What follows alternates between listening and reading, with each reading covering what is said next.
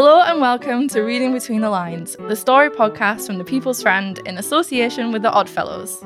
Each episode, a few of us from the Friend team delve into our archives to find a story to read and then sit down for a wee chat about it.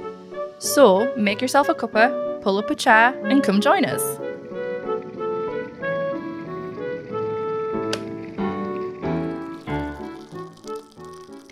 This episode we're reading Just a Mother by Elizabeth Nolan, first published on the 7th of April 1945. Reading the story is Friend features editor Alex. Over to Alex.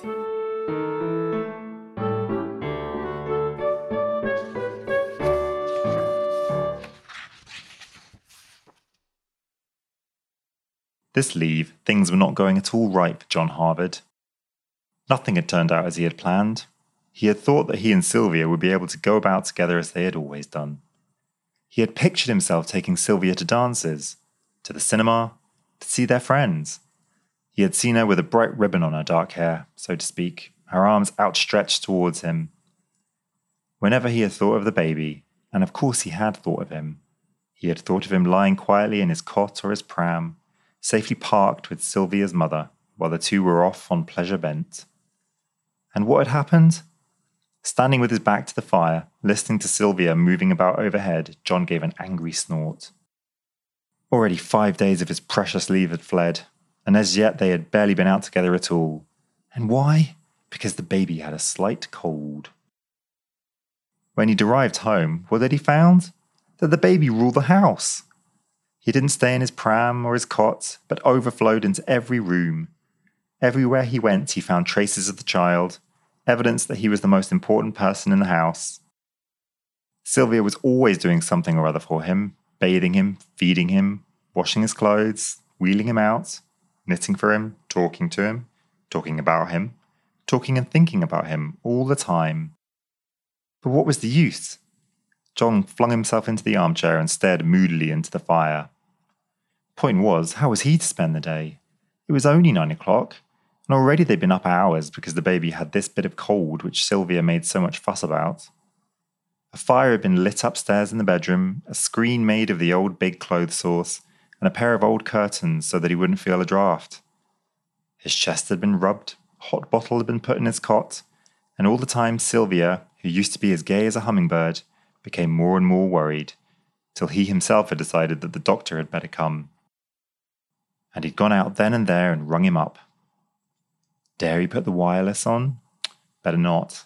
All seemed quiet overhead, and perhaps the little chap had gone to sleep. Oh, he was a nice enough little chap. He wouldn't be surprised if he didn't grow up into a grand little lad. But now, well, he wanted Sylvia to himself. He saw so little of her now. John picked up the morning paper, then dashed it down again as he heard Sylvia call his name. Now what was wrong? Upstairs he found her bending over the cot. She raised a white, anxious face as he came into the room. She had tied up her hair into one of those gay handkerchief things, and looked so young and sweet that he longed to take her into his arms. Over and over again on this leave he'd wanted to suggest that they went away together and left the baby with her mother, and now he felt that Mrs. Saunders would agree with him that Sylvia was making a fearful fuss about nothing. "John," Sylvia said in an anxious whisper, "just look." As if revealing something tremendously important, she pulled up the wee vest and bared the small chest. John bent closer and closer. "Can't see anything at all," he muttered at last. "Oh, John, not those pinpoint pink spots." "No, I can't see anything at all." "Well," Sylvia's voice was indignant. She pulled the vest down again and very carefully and tenderly picked up the baby. "He seems perfectly all right to me," said John, "except for a bit of a snuffle." Then, with an attempt at lightness, "What about some breakfast?" "Breakfast? We've already had toast and tea. Don't you realize that this might be measles or scarlet fever or anything? I asked you to go out for a thermometer. The chemists will be open by now." Sylvia had untied her hair and was now deftly and expertly pinning it up into place. She had lovely hair, and he loved to watch her seated by the dressing table, and in the old days when they were first married, she had liked to have him watching her. But now it didn't matter what he thought or what he did. He had only 2 days leave left, and that fact didn't seem to worry her at all.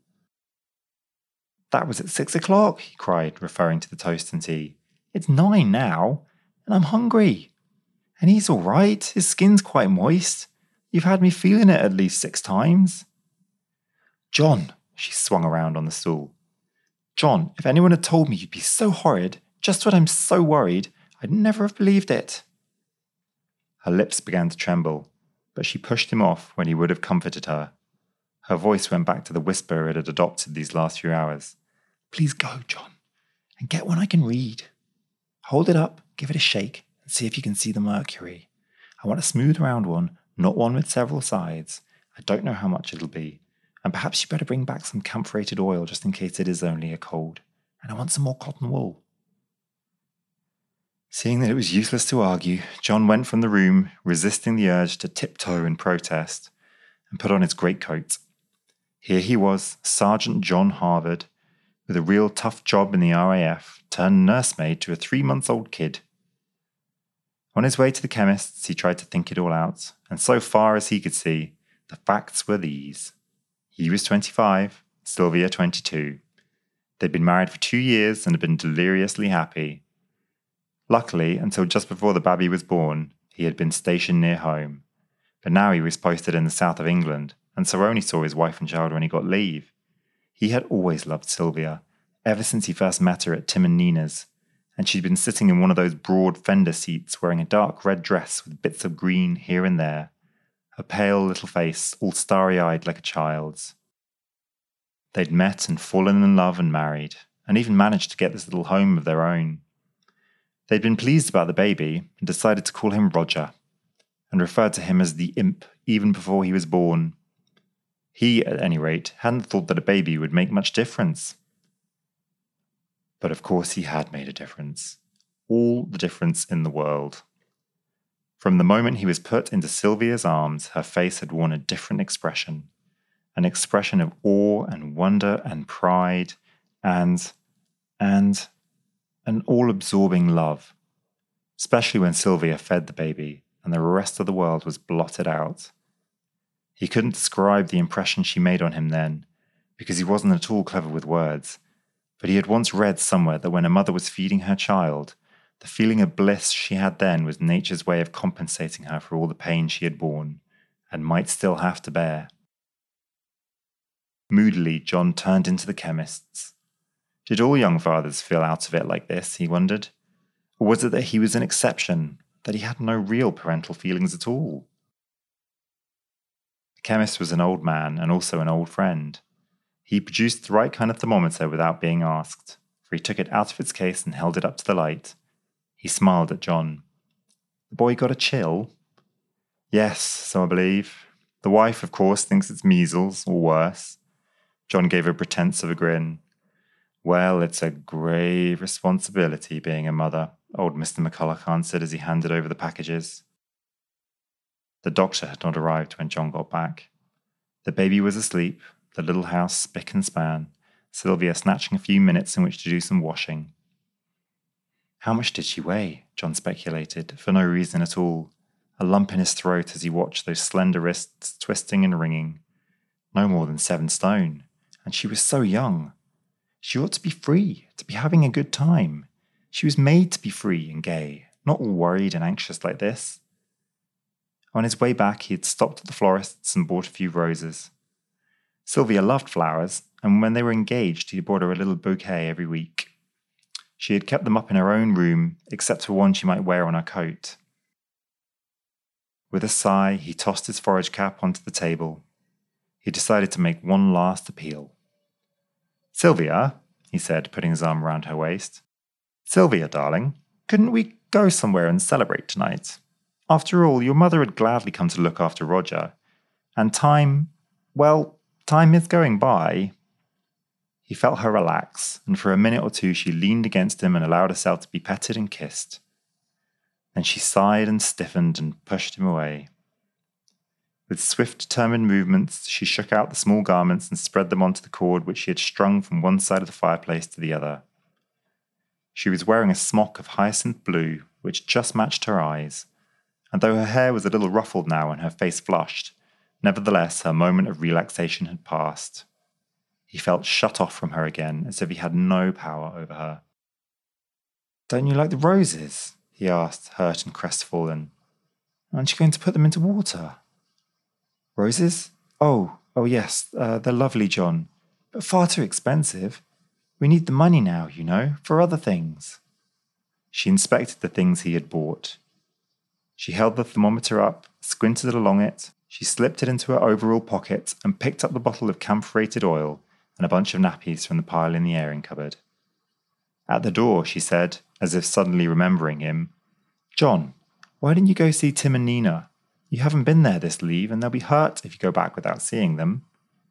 There's nothing you can do, and you might put the rose in the glass vase you'll find on the top shelf. It's too hot for them here. Take them into the other room." As the door closed behind her, John heard a whimper, and he muttered, "Oh, hang it all." It was such a lovely day too, a day of real spring sunshine and spring breezes. The sky was blue, the landscape seemed to be lighted up. From the kitchen window, John could see the hillside and the little spread-out village that was 5 miles away by road, where Tim and Nina lived.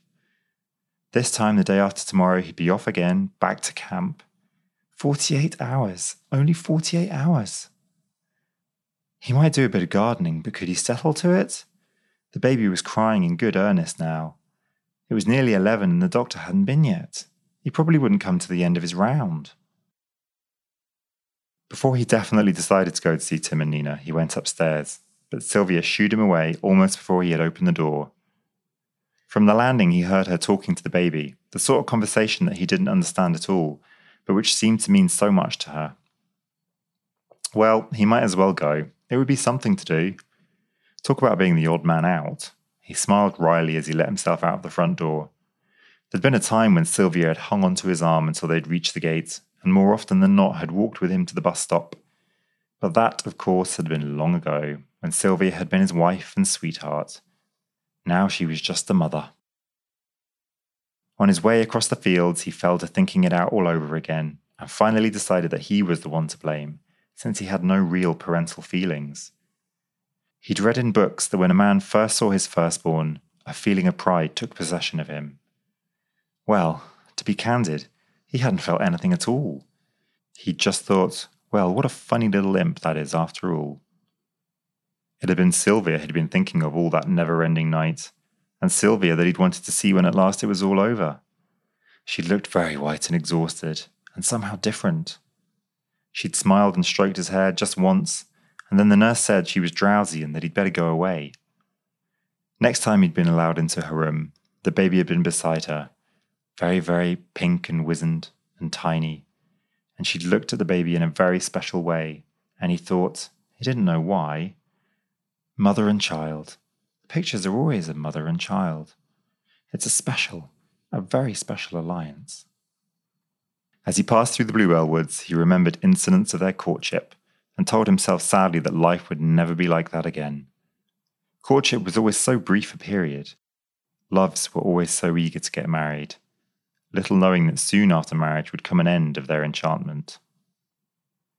Well, why is Sergeant John Harvard looking so serious? Nina asked as she hurried down the path to meet him, having seen him coming across the fields from one of the upper rooms. He'd always liked Nina, and of course he and Tim had been friends for years. Tim and Nina were years older than he and Sylvia, but it didn't seem to matter. Tim and Nina had no less than 5 children. Or at least, he thought it was 5. "Didn't you know?" Nina laughed as she gave the pram in the porch a gentle push. "But of course you did. You'd forgotten, being so busy thinking about your own. This is Gwendolyn May. We wanted another girl, because now we have even numbers. 3 boys and 3 girls." In the sitting room, the eldest girl, who was Lottie, and had pigtails and alert brown eyes, was feeding the youngest boy, who was Frank, and as golden as a buttercup. Each child he remembered now had an allotted task. Tim and Nina had always everything perfectly organised. Nina was always busy, Sylvia told him, but still had time to enjoy herself. The girls were allowed to wear their hair how they liked and were consulted as to how their dresses were to be made. The boys were brought up to be boys. When the summer holidays came, they all went off on their bicycles, the then baby in a sort of carrier. There was steak and kidney pie for dinner with lots of rich brown gravy. One little girl, Susan, acted as table maid, and both little girls helped clear away. Before they went back to school, the boys had certain jobs to do in the garden or woodshed. It was anything but a quiet meal because the children were healthy and normal, and Frank, who was seated in the high chair, had one or two tricks which made the other children roar with laughter, and which he himself knew were amusing, judging by the way he repeated them and looked round the table for approval. Tim did not come in till the pudding was served. He looked tired, but pretty much the same. He kissed Nina and had a word for each child, then took his place at the head of the table. Lottie, very important, waited on him without a word of advice from her mother. "You two go into the other room," said Nina at last, as Tim brought out his cigarette case. "It's Gwendolyn's turn now. Poor lamb, she must be hungry." Tim had a humdrum job at the waterworks across the valley, but he earned enough to keep his home going and seemed well content. So content that John began to feel a little envious. "You're either cut out to be a father or you're not," John decided rather bitterly, after Tim, quite unruffled, had arbitrated in a dispute which had sprung up between the two elder boys, rescued Frank from the little pond in the garden, told Lottie the French for "I go for a walk," done a swift addition for Susan, who was very, very bad at arithmetic and quite proud of the fact, and taken the baby, who had fallen asleep, from Nina's arms and carried her up to their cot. 10 minutes, said Tim, sinking into his chair again, and then I must be off. Nina was in the kitchen, singing as she washed up. Apart from that, the house was quiet now. John wondered what Sylvia was doing. Had the doctor been? But of course, it wasn't anything serious. Just then Tim said, "And how's your nipper getting on? Pity Sylvia couldn't bring me along today. I suppose it's too far to push the pram." "It's not that," John cleared his throat. "It's not that. Roger's got a bit of a cold. And I suppose Sylvia thinks it's nothing less than double pneumonia, or perhaps it's measles." You seem to know all about it. For some reason, John's heart felt a little lighter. "Know all about it? I should think I do. I've had 6, don't forget. We've no favourites here, but all the same, it is always the baby who is the most important." Did you ever resent it?" John tried to make his voice sound non-committal, but Tim gave him a sharp look before he answered. "Of course I did. I remember thinking when she first was a baby that I didn't matter at all anymore. You see, John," he went on, getting to his feet and for a moment putting his hand on the younger man's shoulder, "a young mother gets a dreadful feeling of responsibility over her first child, and a great sense of fulfillment. That's nature's way, you know. The bonds between a mother and child is forged immediately a child is born. But you know when I really felt that I was necessary to Lottie?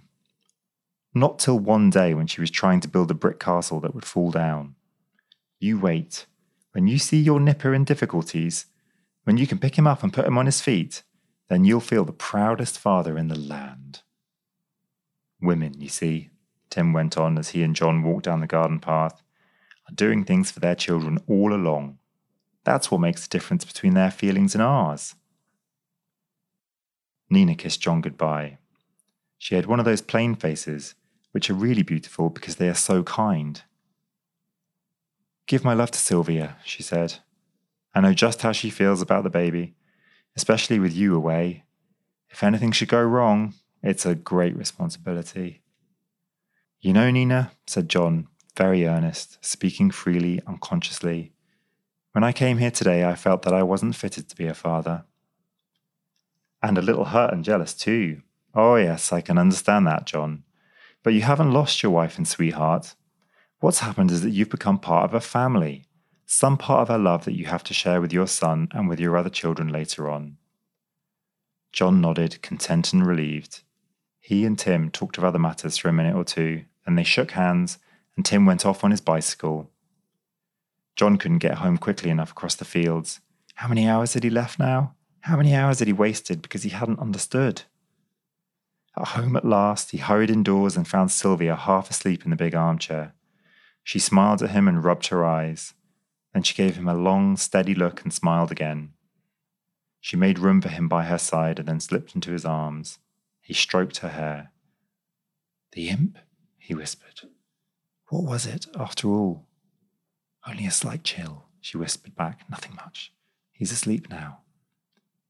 John caught sight of the roses in a vase. "The bluebells are out, and we're not there to pick them." "It doesn't matter. It doesn't matter anymore that we can't do all the things we used to do. There are other things for us, just as beautiful." She snuggled closer. "I'm glad you found that out. You see, I love you both so much, in different ways. And oh, John, how lonely I should be now without Roger when you go away." How long left now of this leave? But there would be other leaves, and the time was coming when there would be no more separations. He was glad that he saw everything in the right perspective before they really settled down to family life. "If that's the imp," he said, "I'll go up and see what he wants." "Darling," Sylvia half laughed, half sobbed. "You'd be no good at all at the BBC Red Cross contests. That wasn't our baby. It was a lamb across in the field."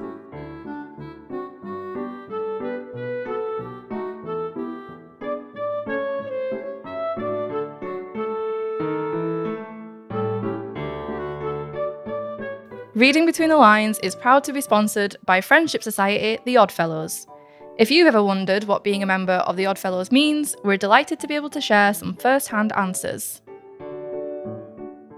I'm Peggy from Ipswich, and I've been a member now for just over a year. I wasn't very well and was sort of housebound, and a friend told me she was going to Zoom meetings, so I asked her what Zoom meetings these were, and she said from the Oddfellows. So that's what I did. I joined the Oddfellows, and what it's done is it's given me company, and it's made such a big difference. It's not nice when you're alone at home, so it's much nicer to have these friends on the screen, and you know they'll always be there for you. My name is Sheila Robin, and I live in Nottingham in Southwell. I joined the Oddfellows when I came back from France and didn't have any friends in the UK anymore after having lived there for so long. With the Oddfellows, I've had the occasion to go on all sorts of outings and had a brilliant time with lots of different people. Throughout September 2022, the Oddfellows are celebrating Friendship Month. What better time to get involved and invite friendship into your life? With hundreds of events held across the country, like walks, picnics, and online quizzes, the Oddfellows will show you the benefits of a local friendship group and make you feel at ease. To find out more about Friendship Month, give them a call today on 0800 028 1810 or visit oddfellows.co.uk. Join the community today. Now, let's get back to the story. Let me top up my coffee, grab some of my friends, and we'll have that little chat about it.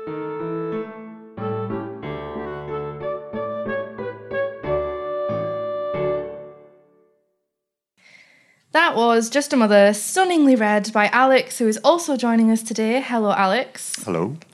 Also joining us this week is Abby from the fiction team. Hello, Abby. Hello.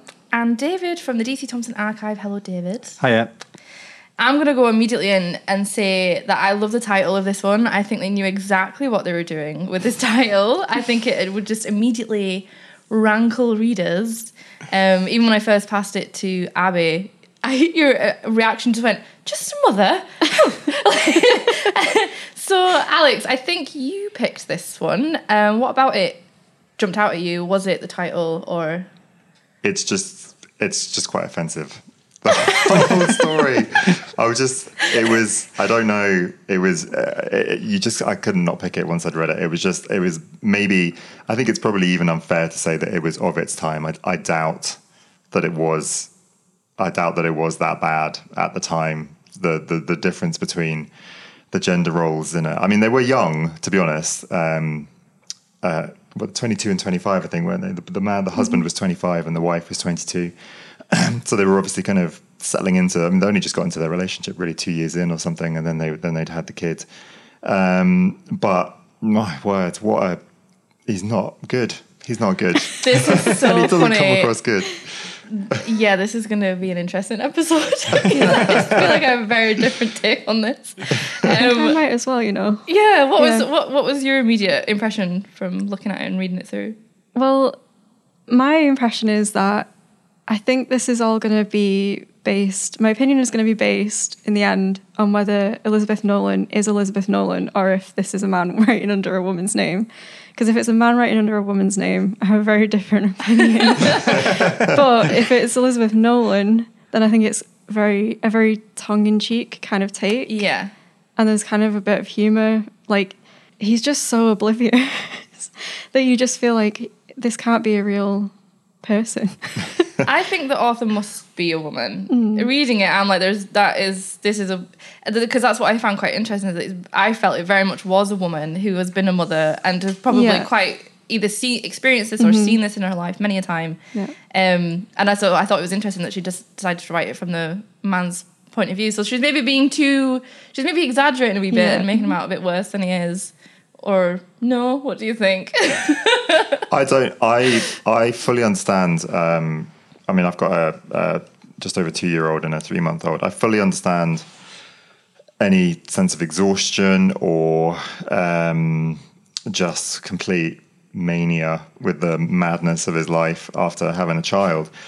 But the way that it's the displacement that he feels that I don't really relate to, and I find it a bit weird. Maybe if the author was a woman and she'd seen it happen in reality quite a lot, I guess maybe it is a common thing. Maybe it was a common thing at the time. But the fact that he feels, not that he feels, I would sympathise if he was just going, "Oh, I'm really tired. I'm just on," because he's on leave and he's not got very long, and he obviously wanted to spend a bit of time with his wife. They're quite young. He wants to spend time together. Totally understandable, and totally understandable that he would come back and be like, "Goodness me, everything's about the kid. I didn't realize how overwhelming this would be." But that's not what he says. What he comes across as is just clearly being like, "Oh, I'm not number one anymore." Well, he's the child. He can't do anything. He doesn't have to do anything. He comes home and he's just not like, he's like, "Oh, what am I supposed to do then?" And he's just sitting there, and I just think, well, I don't know, get involved. Like, if it's hard work. Give her a hand. Do what you're told. Sort yourself out. I just don't understand that displacement thing. And the friends. Sorry, I'm still going on. I feel quite strongly about this. He's got the finger out tapping on the table. The friend that he goes to has had 6 kids and is obviously a little bit more, worldly wise and more identifiable and more empathetic and stuff like that. But the friend also describes having been through the same thing when he first had kids as well, that he was just like, it's so upsetting for a man that suddenly we're not the most important thing in the world. And that is just the sort of concept that John seems to live his life by, and he's really struggling to come to terms with that. And maybe he sort of does at the end, but he's been such a so-and-so up to that point. So I can't forgive him. Maybe it's a hot take, I'm going to defend John slightly. I have a bit of sympathy for John. I know I think he's meant to be disliked and it's meant to be very eye roll, and it is. But I just think he's away from home, so to him mentally, he's still stuck pre-baby days. And it does point out how men are involved in the hospital room. They aren't visible to children. The nurse literally tells him to go away. And he does say, he didn't know why, mother and child, the pictures are always of mother and child. It's a very special alliance. And it's that there's no visibility. So he doesn't know, he doesn't know how to be a dad or be with kids and things like that. And I think it makes a link to that's why he doesn't feel very parental. And I think it is, or was quite a common problem. I think it is still quite a common problem. It can take men a bit longer. But I felt bad for him with that, because it wasn't that he didn't want anything to do with it. He was feeling guilty that he didn't have these feelings almost, I think. And I do think it's quite... I picked up on sort of themes of sort of parenthood and mental health that we're still kind of unpicking and addressing today, is how I looked at it. I didn't get that from him. When I read it, when I read it, I thought, I tried to give him a bit of the benefit of the doubt because, he's back on leave. He's been an absent parent. He's been at war. This is 1945. This story is being told. And so he's missed out on those early days and everything, though it does sound like he was around for the birth. But then I completely lost it when he kind of just thinks about, he didn't think the baby was going to change anything. He thought it's like, we could just park it with grandma. Yeah. He actually uses the word park. Yeah, and it's just like, and then we can go off and it'll just be how it used to be. It's just that there's a child as well. And it's just like, at that point, it's like, nah, you're just a caricature. And I found him, as a result, just a bit 2D, and then this Damascus moment at the end. So I tried to have sympathy for him, and I tried to think about his situation, but then I just like, nah. Okay, it is a caricature, and I think it is. This is why I still think it's written by a woman, because I think she's kind of exaggerating that kind of problem to really, really highlight it. Yeah, I honestly totally see where you're coming from, Jackie, and like. But I see both ways. But then if you think about the story from the point of view of the wife, she's basically been left with this child. I know that's not his fault, obviously, because he's away. But she's been left with the child. She must have this kind of routine going throughout the story. She's kind of doing everything. She's constantly, whenever she's in the scene, she's always doing something like putting the washing out or, doing all these different things.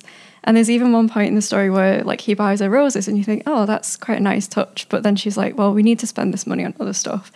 Can you put them in a vase? And then he just kind of goes, oh, well, and then just kind of like leaves the house and doesn't put them in a vase. And then when he comes back, she's put them in a vase. So she's also done that. So she's like, it's like he's just kind of adding jobs for her to do.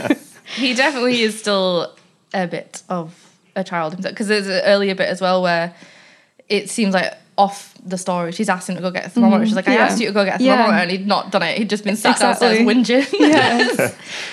He's kind of sitting there. He's like sitting there with, it's like, well, I'm hungry. It's like, cook yourself something. And it's like, what they had like tea and toast at like 6 and now it's 9 and I'm hungry. Go and get yourself this is what I think it's meant to rankle. I think it's obviously written by a woman meant to kind of annoy you a wee bit. But then I do think if you kind of scrape past that, it shows a very real issue of the kind of scariness of having a child, and the fact that men don't necessarily get to talk about that as much and don't get as prepared as much. And you say like, oh, you just expected it to go on as normal, because you probably wouldn't have been told any different ever. And no, I think to be honest, that hadn't occurred to me, and I think now you say it, I think as a sort of almost as a sort of cautionary tale, or as a way of saying here's something quite like taboo you might be feeling. Let's talk about it. It's okay to talk about it. Maybe it's kind of a cathartic thing that she's hoping she'll put this out there, and some guys will read it and think, oh, do you know what? I'm not alone in feeling a bit sort of confounded by the whole thing. I never thought about it like that, to be honest. That didn't occur to me. So there is that. There is that sort of but also help your wife do some washing. But make yourself some breakfast. I do. Sorry, go on. I was going to say, just to pick up on the mental health thread, like, I did realise that it's like when he leaves the house and he talks to other people, and it's that like community thing, and it's talking to someone else that makes him realise like, oh, this is why I've been feeling this way. Yeah. It's not just that he goes away and kind of reflects on things in his own head, because when he does that, he doesn't... He just gets more selfish. I did particularly enjoy that moment of having two men, two fathers, having a very vulnerable moment together, sharing their worries and emotions, which even now is something that society can have a problem with, maybe isn't as common as it should be. So to have that, then I think it probably would have been quite a powerful thing of like, you can go talk to your father friends and share these concerns, kind of thing. And my impression is that Tim is involved. You know, he gets stuck in. He's a hands-on. They've got it ran like a a well-oiled machine. The kids all have their own little jobs and stuff. I think it's meant to obviously be a sort of parallel or or maybe like this is where this is what you could have had kind of thing. It's almost a bit like The Perfect Dad. It's a bit scary in some ways. So like he's got words for all the children and everything. I mean, what you were saying about this as a cautionary tale for men. I mean, at this point, The Friend is a women's paper. Very much so. And I think it even carries that on the front page. The story paper for women, but this is wartime, and copies were going out to the troops, and so the men would have been reading this. I mean, I think I'm reading far too much into this to say that it's been done as a cautionary tale. I think it was just something that people would, certainly the female readers would probably be able to empathise with, and they might leave it around for the husband to read. I don't know, but it would have gone out to troops and who were kind of getting copies of magazines and publications just because they just needed stuff to read out at the front. Yeah, I think it's the mums can have a bit of a giggle, like John's like that, and then but also the men can read it, and it actually has something quite deep underneath it, and then maybe learn something without being lectured to or being told to. But yeah, shout out to Sylvia. I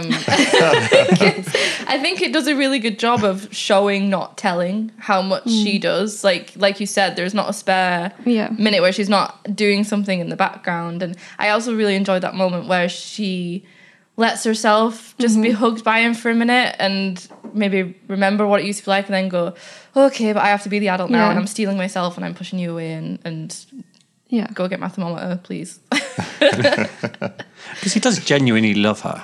Yeah, it does come around in the end. But it's that bit, I think the bit that got me was the bit where they're talking about the birth, and he's there, and all he cares about is her, and then this baby appears. It's like, but I'm more worried about my wife, not about this new child that I have. Oh, it's just a child. I have no feelings for it whatsoever. It's Yeah, I think it's telling that he doesn't actually say the baby's name until I think I counted 11 times he calls it just the baby or the little chap. Like the at the beginning of the well, that's like after. So I see. Yeah, so it's about 11 or 12 times that he refers to him as just the baby, without actually giving him a name. So you don't actually find out his name until like a bit of the way through the story. You get it from the pharmacist, isn't it? I think. Is it? Yeah, it's the guy when he goes to buy the thermometer and they're having a chat, and he's giving him a bit of sage advice. Like, they're just a bit. Yeah. Children are a bit sickly.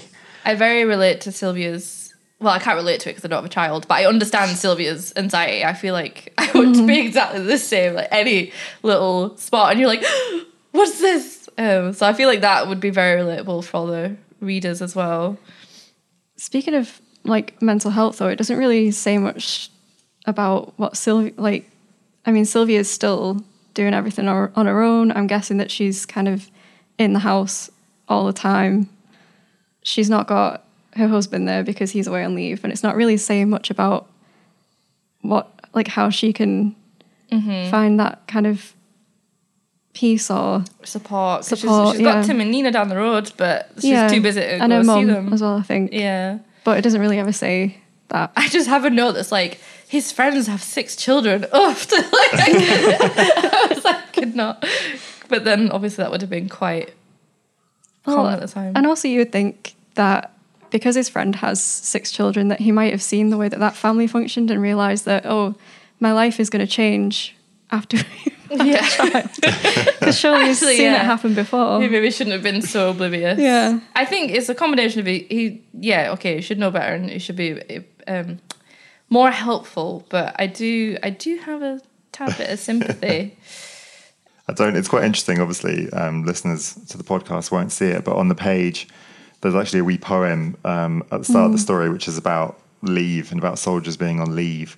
And it does kind of go into the importance of those few days off that they get, and how, because I can imagine, I can relate to that. I remember listening to a parenting podcast recently, and there was a story about a dad who had about an hour off from his kids. They'd gone to nursery for a bit or something. This was during lockdown. And he had this hour, but he was so paralyzed with indecision about what to do with that hour. He was like, I've got an hour. And he literally said he spent 40 minutes paralyzed by how to make the best out of that hour. And the poem on the page gives a nice sort of kind of context to how soldiers must feel when they come back home and they've only got 3, 4, 5, 6 days, whatever it was they were given, and how they feel like they need to make the most of it. And they probably come back with a pile of expectations as to how that time is going to go. So I can sympathize from that point of view that, all right, he probably doesn't get how kids work or how he's going to be involved in it. But he's also come back probably with this thought that it's so great to see my wife again. You know, he's still very young. He's really conscious of the time he's got before he goes back. I thought that was just quite an interesting bit of context of what it must be like in a soldier's head. It's like, I've only got so much time here, and I don't really mean to. Maybe he doesn't mean to be so blithe about the fact that he has a child, but he just really wants to make the most of some time with Sylvia. I'm not sure. Yeah, interesting. yeah, I definitely got that there must be so much pressure on when you come home from leave to do all the things, and it's kind of readjusting your view that actually, well, just spending time with the people, no matter what you're doing, is the most important thing. Getting to know your new son probably should be a priority. Yeah, and I think that shift, like, obviously it does shift to that at the end, and I think he realises, and you sort of hope that on the next time that he comes home, he's learned his lesson, I think. Yeah. Because at the start of the story, it just feels like he's been sitting downstairs for the whole week, like just twiddling his thumbs, kind of waiting. Did anyone have any particular thoughts on the last line? That I guess it was supposed to be funny, but I didn't find it very funny, where he thought the baby crying was a lamb. Oh, yeah. A lamb was the baby crying. And again, it's poking fun at being like, oh, aren't men useless? Yeah. Which I think the reason I have sympathy, and I guess feel quite strongly about this, is because I hate that. Like, I hate the whole dad's babysitting, or like men are so useless and stuff like that. So I quite like the conversation around it. I highlighted a line that made me think, okay, this has to be a woman writing a man, because I feel like a man wouldn't write this about his own job. Where's it gone? Oh, there we go.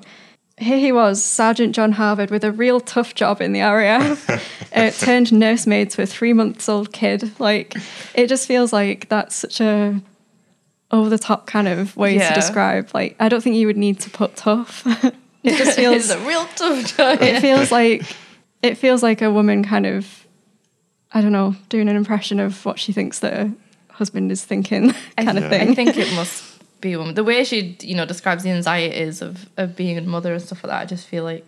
But do we know anything about the author? Is it confirmed? I can't wait for the plot twist. Oh, no pressure, eh? Well, Elizabeth Nolan is actually the great-great-grandmother of the Nolan sisters.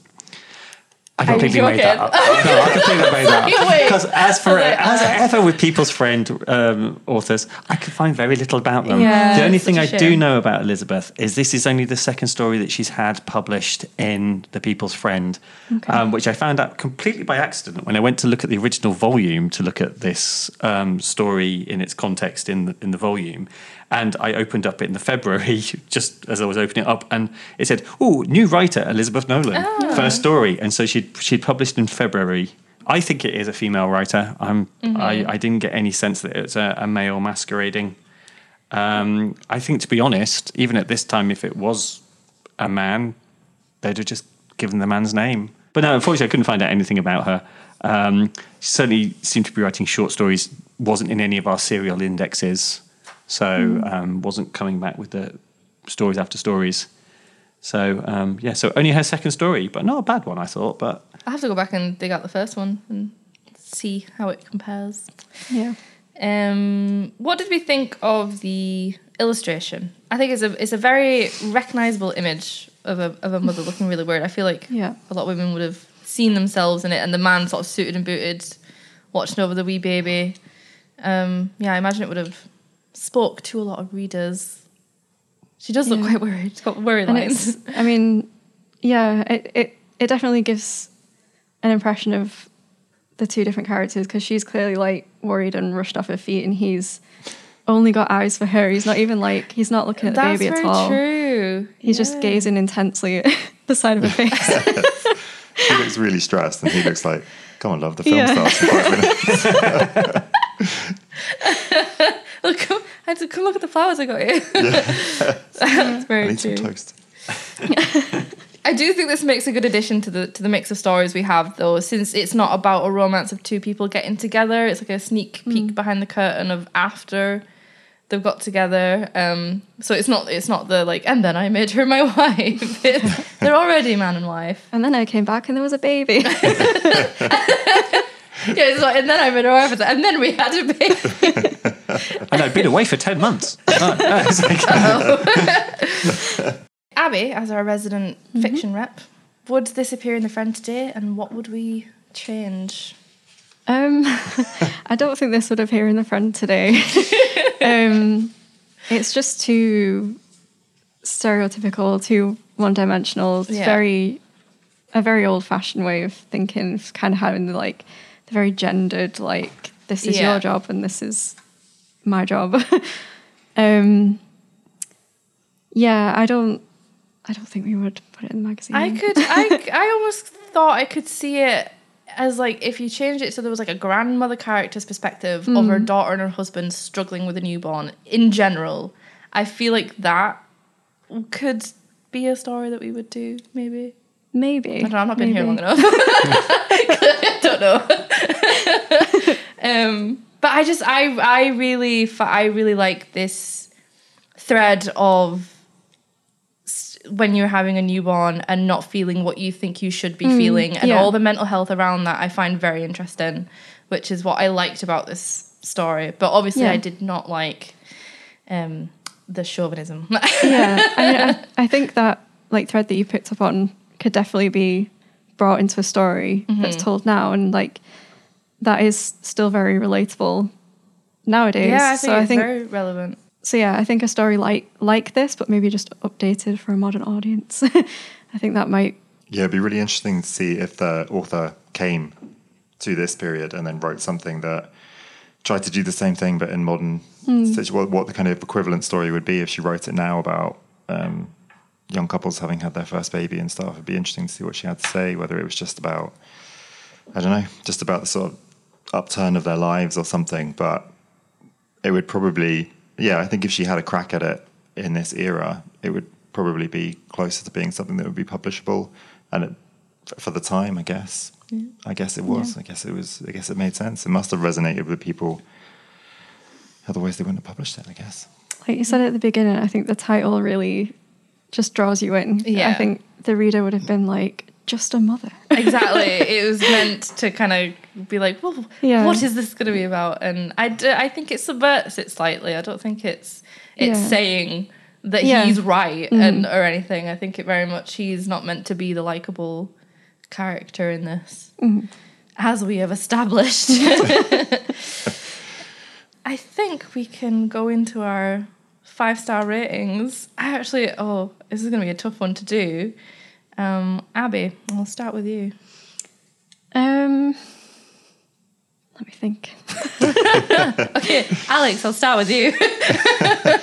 I'm going to do something a bit weird, and I'm just going to give this a 4. I think it gives you so much material to talk about and to think about. And first, I think that's really a story's job, to be honest, that it just kind of fires your imagination. I don't like the guy or particularly sympathize with how he was feeling, but I can acknowledge maybe there was a time. It's not a million miles. It's not unimaginable, but it certainly makes you think. It certainly makes you talk. It's started off a great conversation amongst us. I think it's done what a story should do, even if you don't necessarily like one of the main players or you think he's a bit misguided or something. But you can't not read it. Once you start reading, the title, like you say, the title alone pulls you in. But once you start reading it, you think, I have got to know how this turns out. And in that sense, it's more powerful than a lot of stories, really. So yeah, it's solid. I think it's a solid 4 for me. That's probably really interesting, considering how angry you came into it. You were slamming the table. That's exactly it. Provokes, it pokes me, and it prompts a reaction. And I couldn't get 3 lines in and not finish that story. Yeah, I would give low stars to something where I got a paragraph in, and I was like, "Oh, this is just so tedious" or something. But it doesn't. I need to know that he does something redeeming at some point during the story, or does it get worse? Or does it get worse? But you need to know, and it's gripped me. I need to read it, so that makes a good story. A very good summary. What about you, David? I'm going with 4 as well. It's not a great piece of literature. It's not subtle. It's very, very clear what the characters are up to, or who you're supposed to like and who you're not supposed to have sympathy with, and all the rest of it. And then, I think I knew when I started reading it that he's going to end up liking, seeing the error of his ways. He's not just going to renounce his baby. I don't know, it's like, enough, I'm off. No, so it's because it was a simple story told quite bluntly, without too much subtlety, and I think it got its message across to some people who maybe can't take subtlety very well. Shots fired.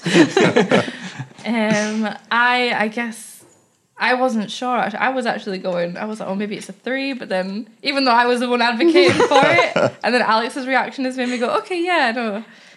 So I will also go with a 4. And yes, you're right, this one did make me feel one of the strongest out of all the stories I've read, in terms of like, it might not have been what they intended, but what I picked up on it meant a lot to me. So yes, I will go with 4 stars. Also, Abby, have you decided? I feel like I'm going to be the horrible judge. Yeah, you're Simon Cowell. Yeah, I was going to give it a 2.5, but then after listening to all of your arguments, I would put it up to a 3. Okay. Just because I think it was what you said, Alex, about it prompted a conversation that got me thinking maybe it prompted a conversation in the home as well at the time. It's not the best story I've ever read,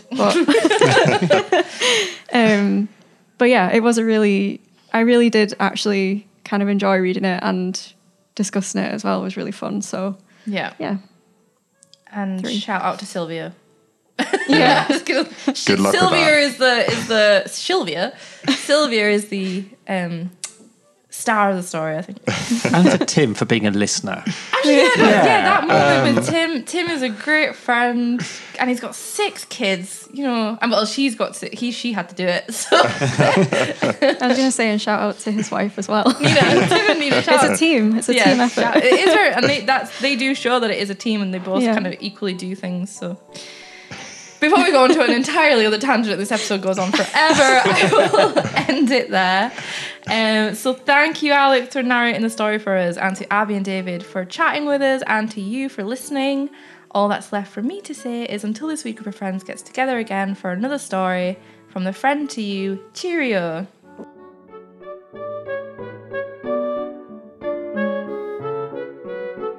Thanks again for joining us for this episode of Reading Between the Lines. Follow on your podcast app today so you don't miss out on our next story, and check our previous episodes for more from the Friend Archives. We would be delighted if you were to recommend this podcast to your friends. If you don't already get the People's Friend magazine delivered, because you listen to Reading Between the Lines, you have an exclusive offer to subscribe to get your first 13 issues for just £6. Check the episode notes for details and terms. And for more from The People's Friend, visit thepeoplesfriend.co.uk, subscribe to our newsletter, or find us on Facebook and Twitter. Hasty back.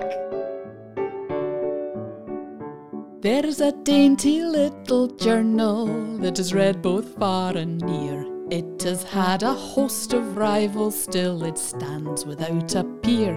It is bright and entertaining from the first page to the end, and is known to its admirers as the dear old People's Friend. A charming little journal is the Friend.